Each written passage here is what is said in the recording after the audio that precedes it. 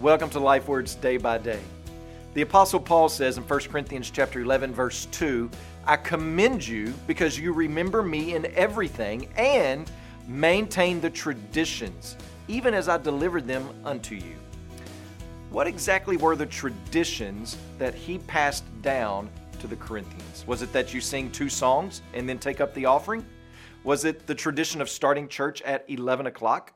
Was it the tradition of having a potluck and singing on the 5th Sunday? What were the traditions that were maintained in Corinth? Well, this word tradition has the meaning of content of instruction that's been handed down.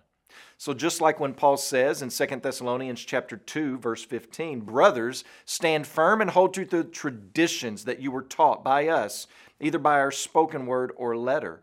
Paul has in mind the teaching that he left with the Corinthians after he had spent 18 months with them planting that church. So what tradition did Paul leave with them? Well, we know that he came to them knowing nothing but Christ and him crucified. And then he says in 1 Corinthians chapter 15, for I delivered to you as of first importance what I also received, that Christ died for our sins in accordance with the Scriptures, that he was buried, that he was raised on the 3rd day in accordance with the Scriptures. What is that but the gospel? So what did they maintain? They had maintained the teaching of the gospel.